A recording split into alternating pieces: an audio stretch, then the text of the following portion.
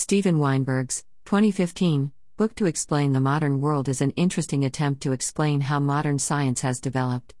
He begins with pre-Socratic philosophers/scientists like Thales and Parmenides and works his way through Plato and Aristotle to the Hellenistic age with such figures as Ptolemy, and moves on to consider the work of Descartes, Galileo, culminating in the work of Newton. At the end of the book he considers post-Newtonian physics briefly, but the central aim of the book is to explain how science developed up until the magnificent work of Newton. There are a lot of good points in the book. One really welcome aspect of the book is semi-technical appendixes which help understand in a bit more detail some of the logic and mathematics behind the various theories he is explaining. These appendixes are easy to follow and help give some much-needed content that is often sorely missing in other pop science books.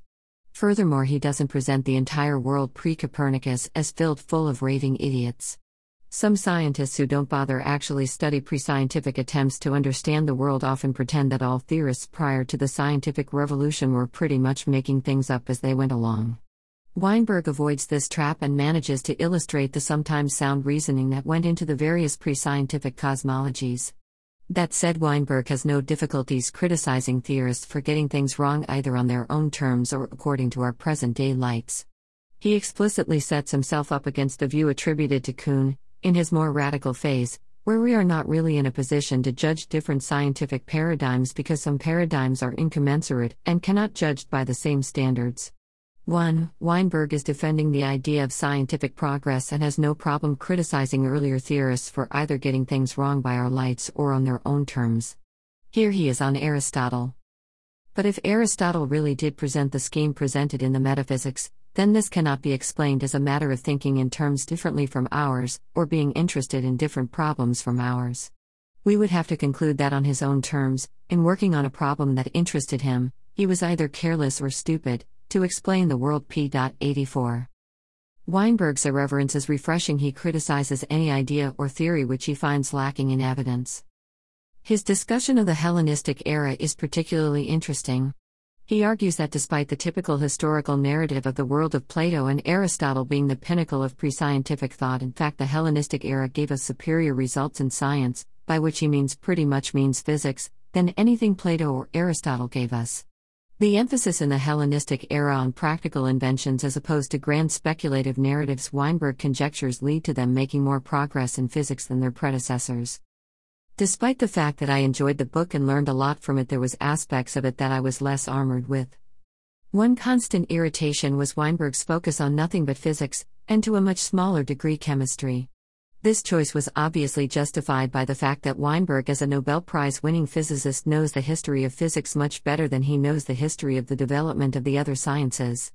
However, when a book has a subtitle, The Discovery of Modern Science, I think the author owes us something more than a history of one branch, albeit the most successful one, of science. His focus on one area science makes him give some dreadfully one-sided caricatures of various philosophers.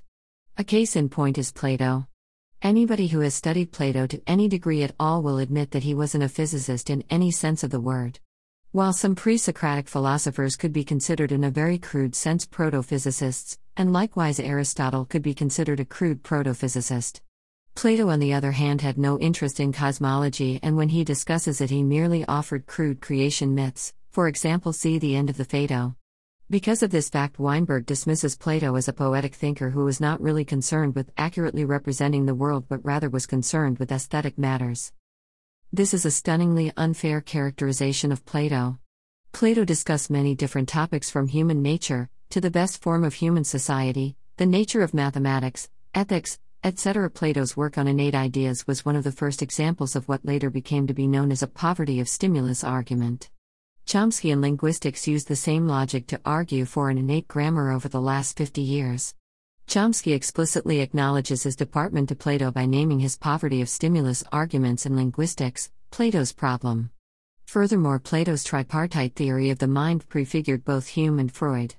His views on human nature were formed by both empirical observation and logical analysis, typically achieved through systematic dialogue. His views should be considered early attempts to do psychology, not as some crude poetry unconcerned with discovering the truth. Plato's theory of what a just society should be also took account of things like human nature and tried to accommodate what he thought about human nature into how we should build our society. He was spectacularly wrong at times.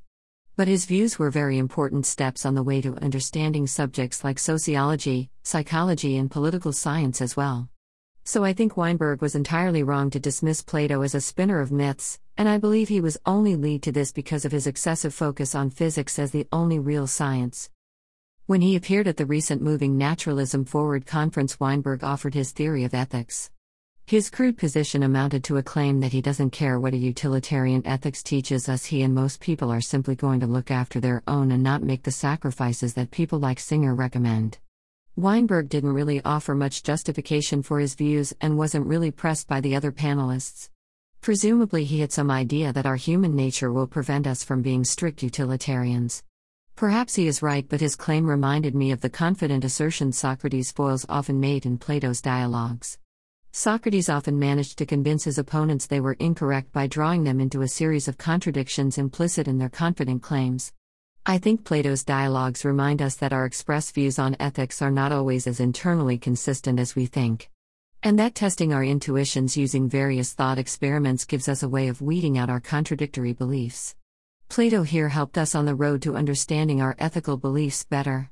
And this is now a flourishing area of science and philosophy. I mentioned earlier Plato's views on innate ideas and how he integrated his views on human nature to his theory of the ideal society. This approach was maintained throughout the history of political philosophy, thus Hobbes and Rousseau's differing views on human nature influenced their views on the way we need to build a just society. The debate between Descartes and Locke on innate ideas was a follow-on from Plato's arguments. Locke and Descartes appealed to anthropological evidence, historical evidence, psychological evidence, and logical arguments in their debate. This debate has been replaying itself throughout history with different protagonists like Skinner and Chomsky arguing for different amounts of innate apparatus. Some of this was detrimental to psychology as it polarized people too much in one direction or another, but it is undoubtable that Plato, Locke, and Descartes played a huge role in the development of psychology, political science, linguistics, etc. I think that by ignoring the role these philosophers played in developing sciences other than physics, Weinberg did the philosophers a huge disservice. He also did science a huge disservice by again overplaying the importance of physics and chemistry in relation to all of the other sciences like psychology, biology, etc. 1. I won't get into the intricacies of Kuhn's philosophy of science. I will merely mention that it is much more nuanced than Weinberg seems to think.